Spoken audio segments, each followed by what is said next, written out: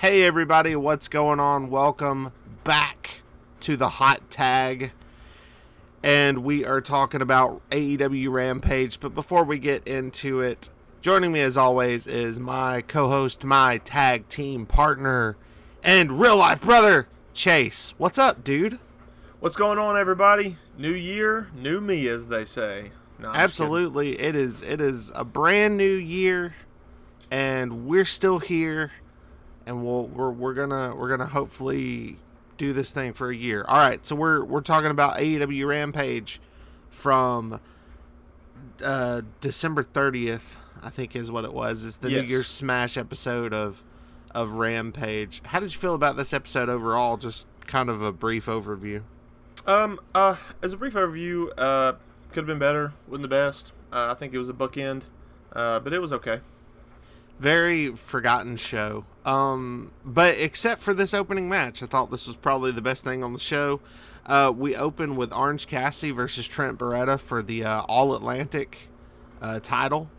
And this match, the story of this match is incredible. Just really well done.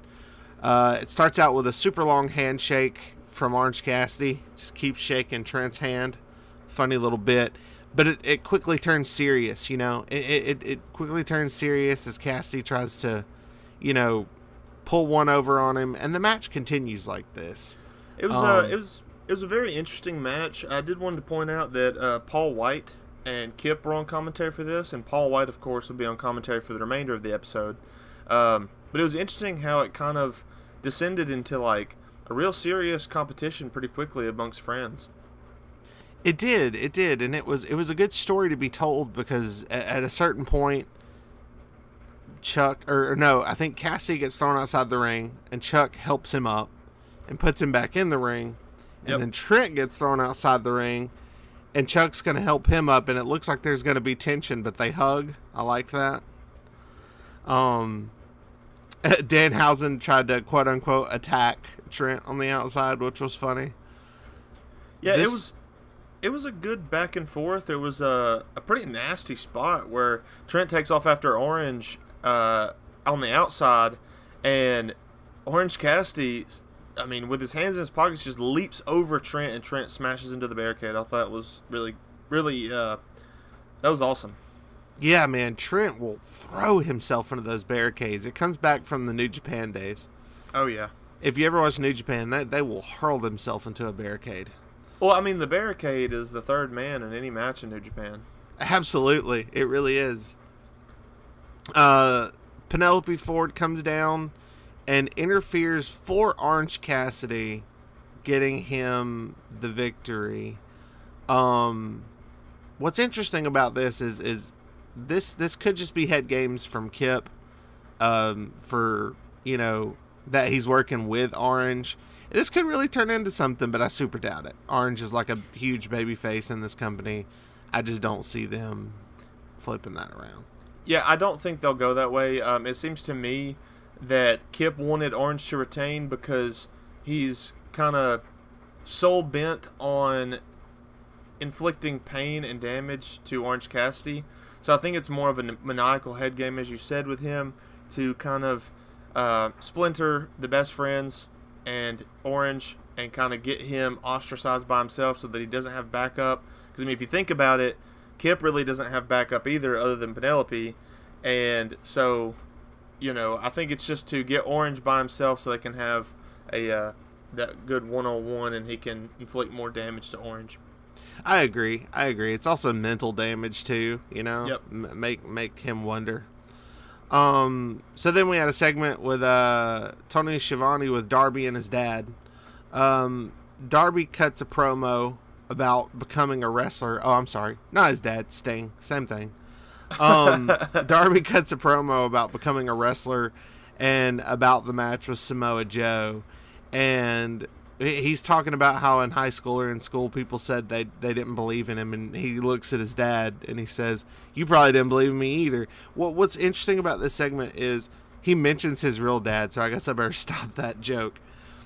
It's Sting. He looks at Sting and he says, "You probably don't believe in me either."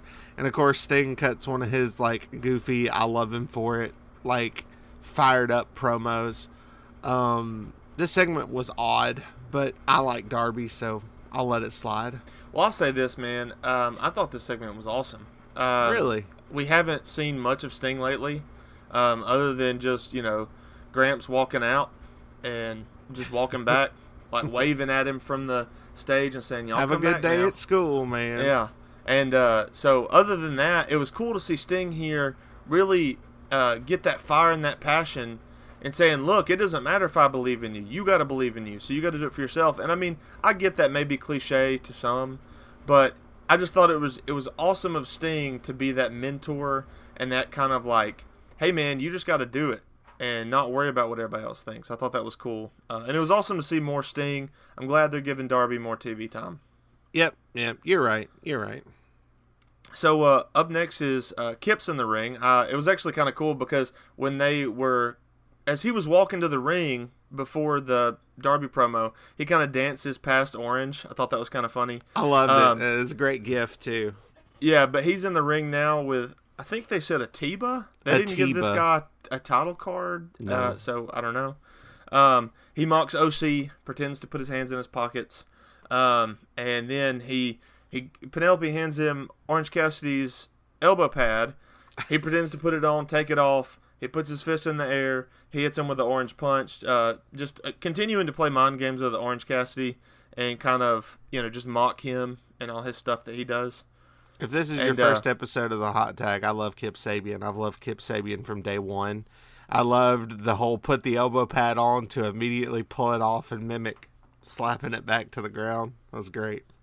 Yeah, and it was good stuff. I mean, just continue to play mind games. Of course, Kip gets the win, to which then we cut to a backstage promo with Preston Vance, who is now going by the moniker of Pelagroso. Sorry if I butchered that. Pero Pelagroso. And my wife looked it up. It translates into dangerous dog.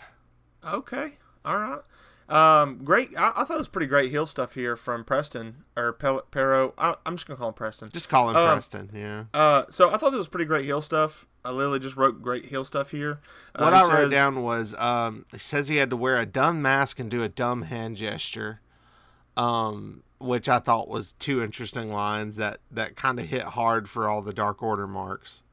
Oh, man. And then, he follows it up with, says if all he had to do was belittle a child to get the spotlight, he would have done that years ago.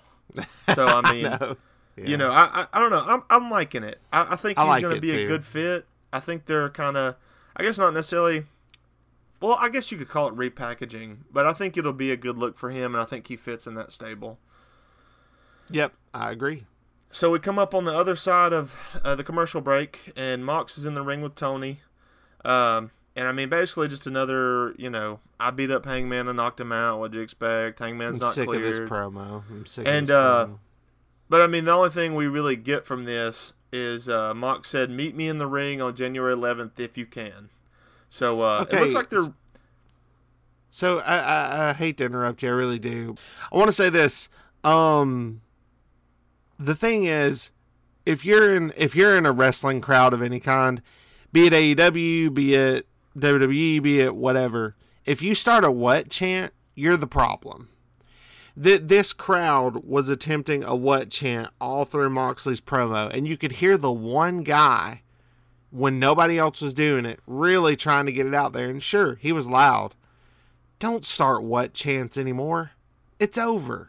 I hate that, man. I didn't even notice that. Unless Stone Cold is in the ring, do not start a what chant. And that's just a PSA. I didn't even notice that happened, but yeah, don't do that. It's just rude and disrespectful. But I was going to say, it seems like they're building up this January 11th at the Kia Forum to be kind of a big deal. And they've got we'll get into that later. But it looks like they're building this up to be a big deal. Agreed. Yep. So they announced that the Acclaimed and the TNA crew, Jeff Jarrett and Jay Lethal, will be facing off next week on Wednesday for the new edition of Dynamite for the title shot. Yeah. And so we cut to a backstage with them. Jay Lethal cuts a good fired up promo. He's mad. He says he's never had gold and that he's going to he's tired of them talking. and then they just cut to a good serene Double J, and of course Double J does what he does best here, and he's just like, I'm tired of you talking. You made a mistake. We're gonna take the titles, basically. Yeah, it is a good little segment. Jay Lethal is very much cutting, in my opinion, a little goofy, fired up promo. It feels like he's trying to mimic Macho Man or an old school wrestler with that fired up set. Well, I guess the only thing, and maybe this is why I've never been able to really take Jay Lethal seriously, is because back in TNA when he would do the back and forth bits, which albeit they were hilarious, with Ric Flair and the back and forth woos and him being Black Machismo. I mean, that was cool and all, but he was basically just ripping off somebody else's gimmick. He's a great in-ring talent. He's a great hand, as Sean Spears was aptly called when he came in. But it's kind of like his voice just kills it for me, because he sounds like he's got like a frog in his throat or something. And so he just sounds like he can't really get his words out. And so when he's yelling like this, I just can't take him seriously. Yeah, it's a little hard for me too. That's kind of why I even wrote down in my notes kind of a goofy, angry promo from Lethal. But it is what it is. I think I would like to say part of it is on purpose, but I just don't know. Yeah. So,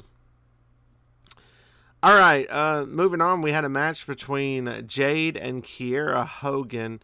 I like Jade. So these matches, this storyline with her and Red Velvet and all this stuff are actually really good for me. I like this back and forth. Jade pretty much dominates this match until like the last minute or two where Kiera gets some good offense. Red Velvet at a certain point in the match, it falls out to the outside, and Layla Gray, isn't that her name? Yeah, that's right. The other baddie. So Layla Gray holds Kiera Hogan at one point, and Jade's gonna go slap her, and Red Velvet stops the slap. Yeah, Red Velvet intervenes and she holds Jade's arm until Jade finally slings her off of her, and then Layla throws Kiera back in the ring, and Jade gets back in. It kind of seemed like, and they mentioned this on commentary, they were saying Red Velvet acted nonchalant on the outside, like she didn't do anything, so. Right. Jade Cargill at one point has a big choke slam spot, and I wrote this down because it made me laugh.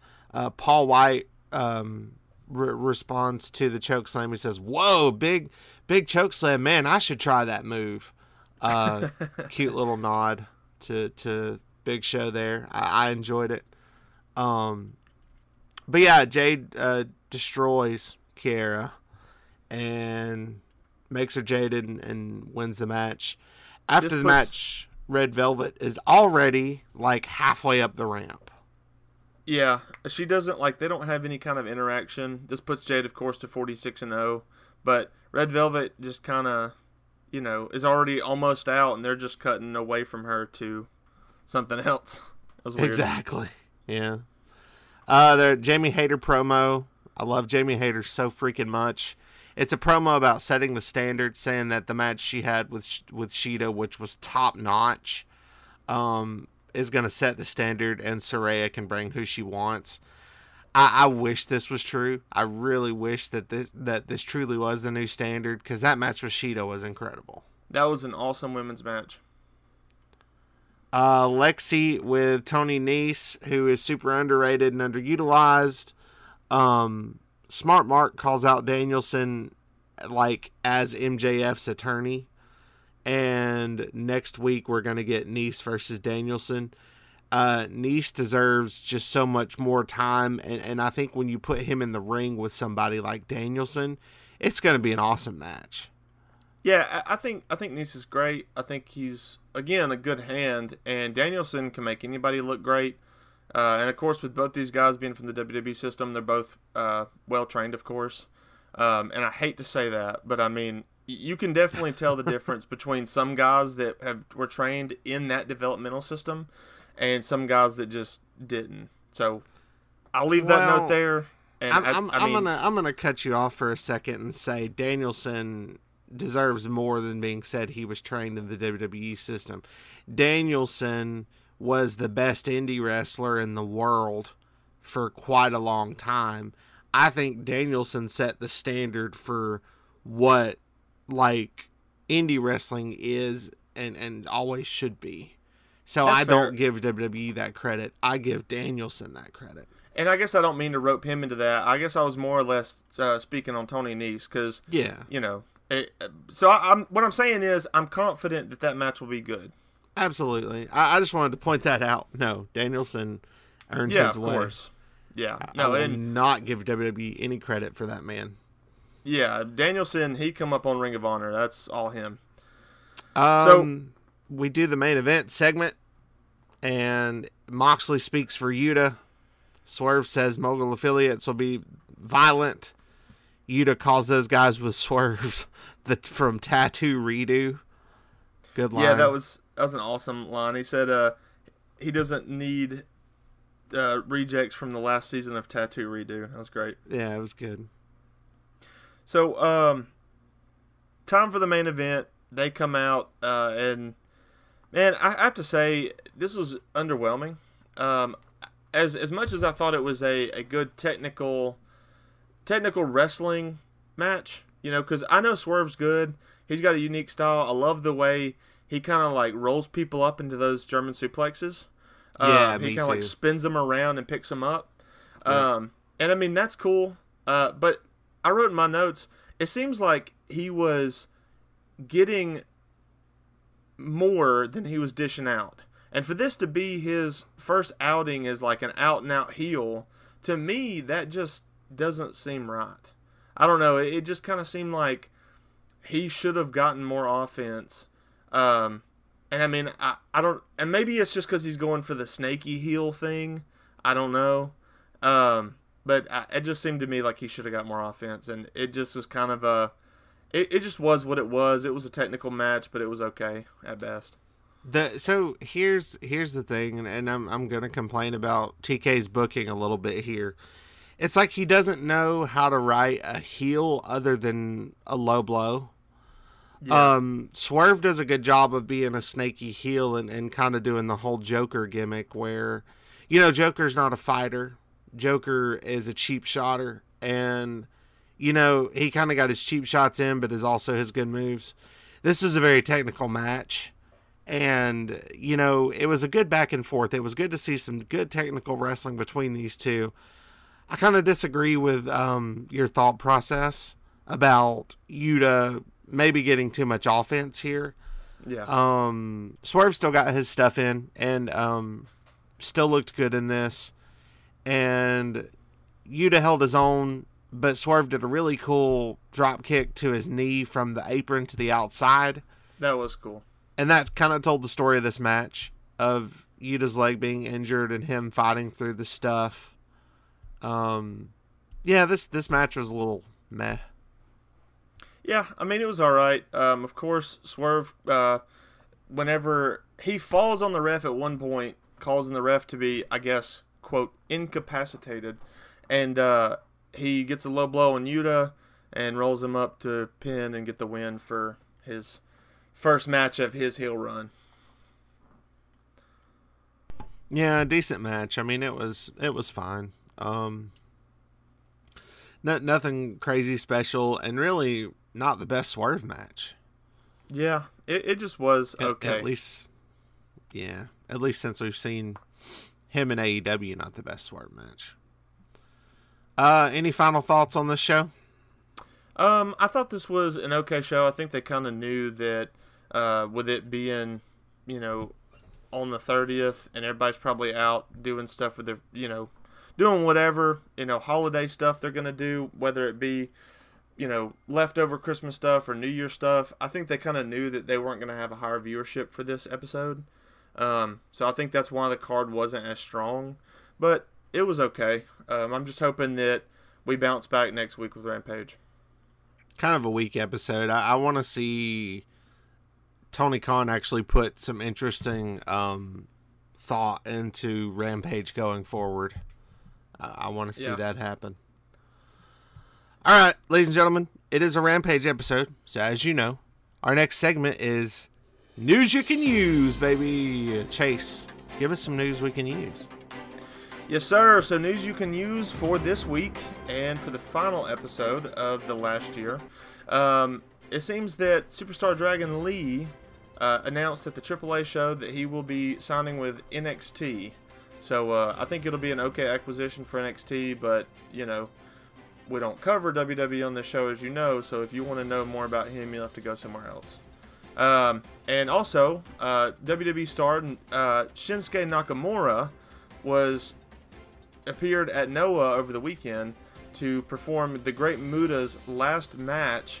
And man, I've seen the entrance from this, and it's old Nakamura. He just looks like a superstar in Japan, and of course that's because he's from Kyoto. And it's awesome to see him just doing his thing. And it makes me miss his presentation over in WWE.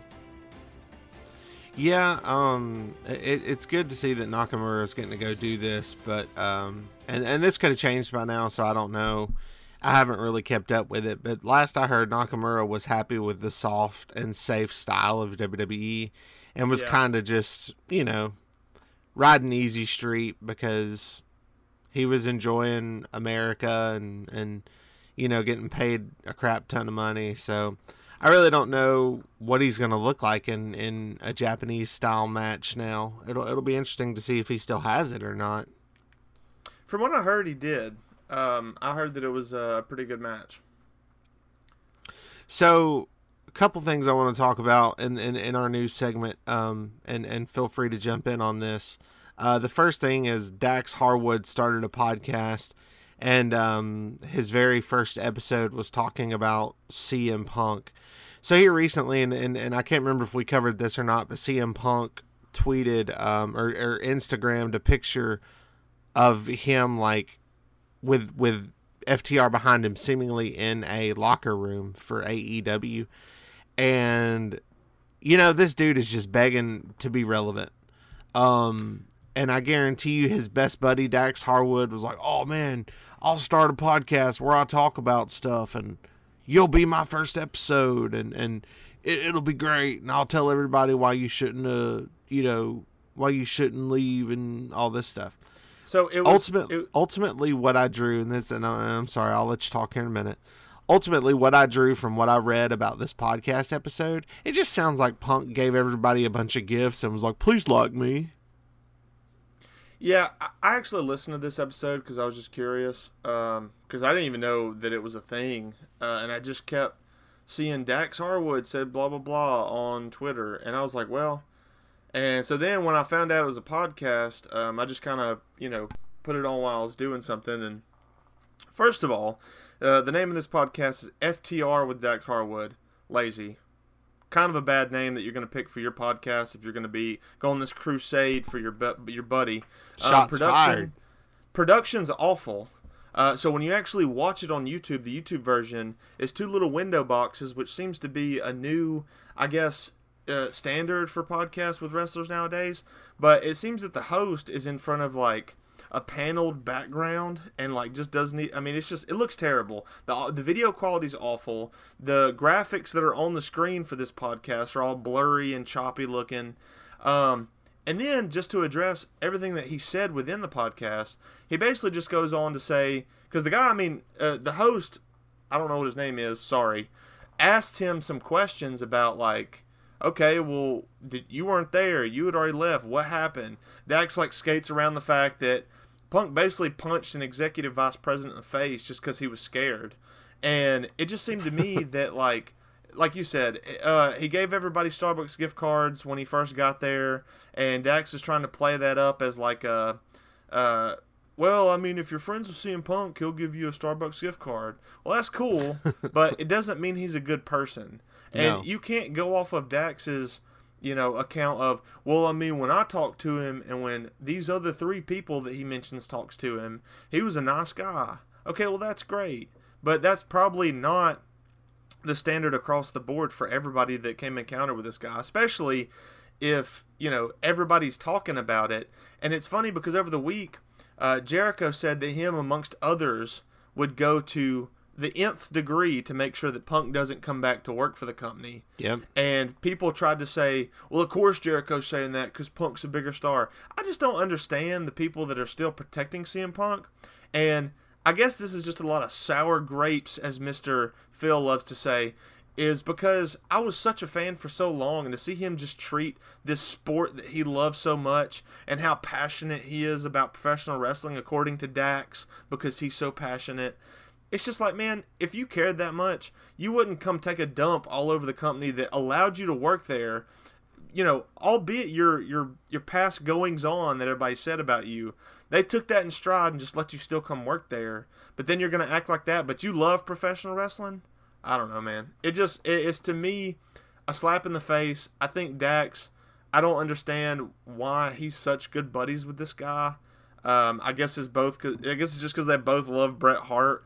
That's cool, I guess. But to me, everything that Dax said, it was a lot of dancing around the question. It was because he said, well, from accounts that were reported by reporters and from what I've heard from people that were there, there's a bit of truth and there's a bit of non-truth. All right, dude, well, that doesn't answer the question of what you think. So he basically just skated around the fact that there was an altercation that happened that shouldn't have, and just says, well, I really hope that these 4 guys can come back because we're not setting up professional wrestling for right now. We're setting it up for the future. Okay, well, I hope that doesn't happen, and that's all I'll say about it. Yeah, no, I mean, you hit the nail on the head for me in a lot of ways. Punk was clearly angry that nobody was listening to him. He was angry that he was getting injured every single match, which whose fault is that? He was mad and he aired his grievances. And when he, you know, he's so brave and he's so Mr. Pipe Bomb to air his grievances, but his actual colors came out when, I don't know what version of the story people believe at this point. I guess we all have our own. But when the Elite show up to talk to you about it with the talent management guy, with Christopher Daniels. So how can you convince me that the Elite was there to fight, or the Elite kicked a door in or threw a first punch, when they show up with pretty much HR of the company? Look, if somebody, I've worked in retail long enough to know that if somebody walks in the door with HR next to them, they're coming at you from a level-headed political standpoint. They're not coming at you to knock you out or to throw blows. You know, this is 2 totally different things. They walked in with HR, and Punk was so scared that he throws a punch. Yep. Ridiculous. And for Dax Harwood to do all this peace, love, and pro wrestling stuff is ridiculous. It's absolutely ridiculous. And you're absolutely right. He's skating around the fact that Punk threw a punch. His crazy friend bit Kenny Omega and threw a chair at one of the Bucks. This is stupid. Ridiculous. So, Mr. Harwood, with all due respect, I do believe you're a good wrestler. This is just a dumb take, and just, come on, man. This is ridiculous. Punk should never come back. And now let me touch on people saying that Punk's a bigger star than Chris Jericho. Dude, I don't even have to explain how wrong you are. I really just don't. I don't have to explain it. Jericho is a better wrestler even now than Punk ever was. Okay? So let's back off this mess. Obviously, me and Chase feel very strongly about this, so apologize for the rant. But that's just, I'm so sick of CM Punk. Yeah, I'm tired of hearing about it, man. I don't care. Dude, I sold all the shirts of Punks that I have, and I mean, if that doesn't speak volumes, I mean, yeah. You know, I don't care. I don't want him back. I think that would not do anything for AEW. I think that's gonna, if he comes back, I think that's gonna make some big names leave, and that could spell the end for AEW. If he returns, it will be the end of AEW. Yep. But anyway, that's all our news, right? We got anything else? That's it. All right. Well, everybody, thank you as always for supporting the show. It's a new year. We are confident. We are moving forward. We will continue the show, so please continue to listen to and support us on wherever you get your podcasts. Yep, and I appreciate everybody who took the time to hang out with us and listen to this. For your continuing support, we really appreciate it. If you will, just stay tuned. Hopefully, we've got a lot of awesome things coming this year. And if you want to keep up with everything we're doing, you can follow us over at Too Sweet News on Twitter, Instagram, and the TikTok. All right, everybody. Happy New Year. Two Sweet Boys out.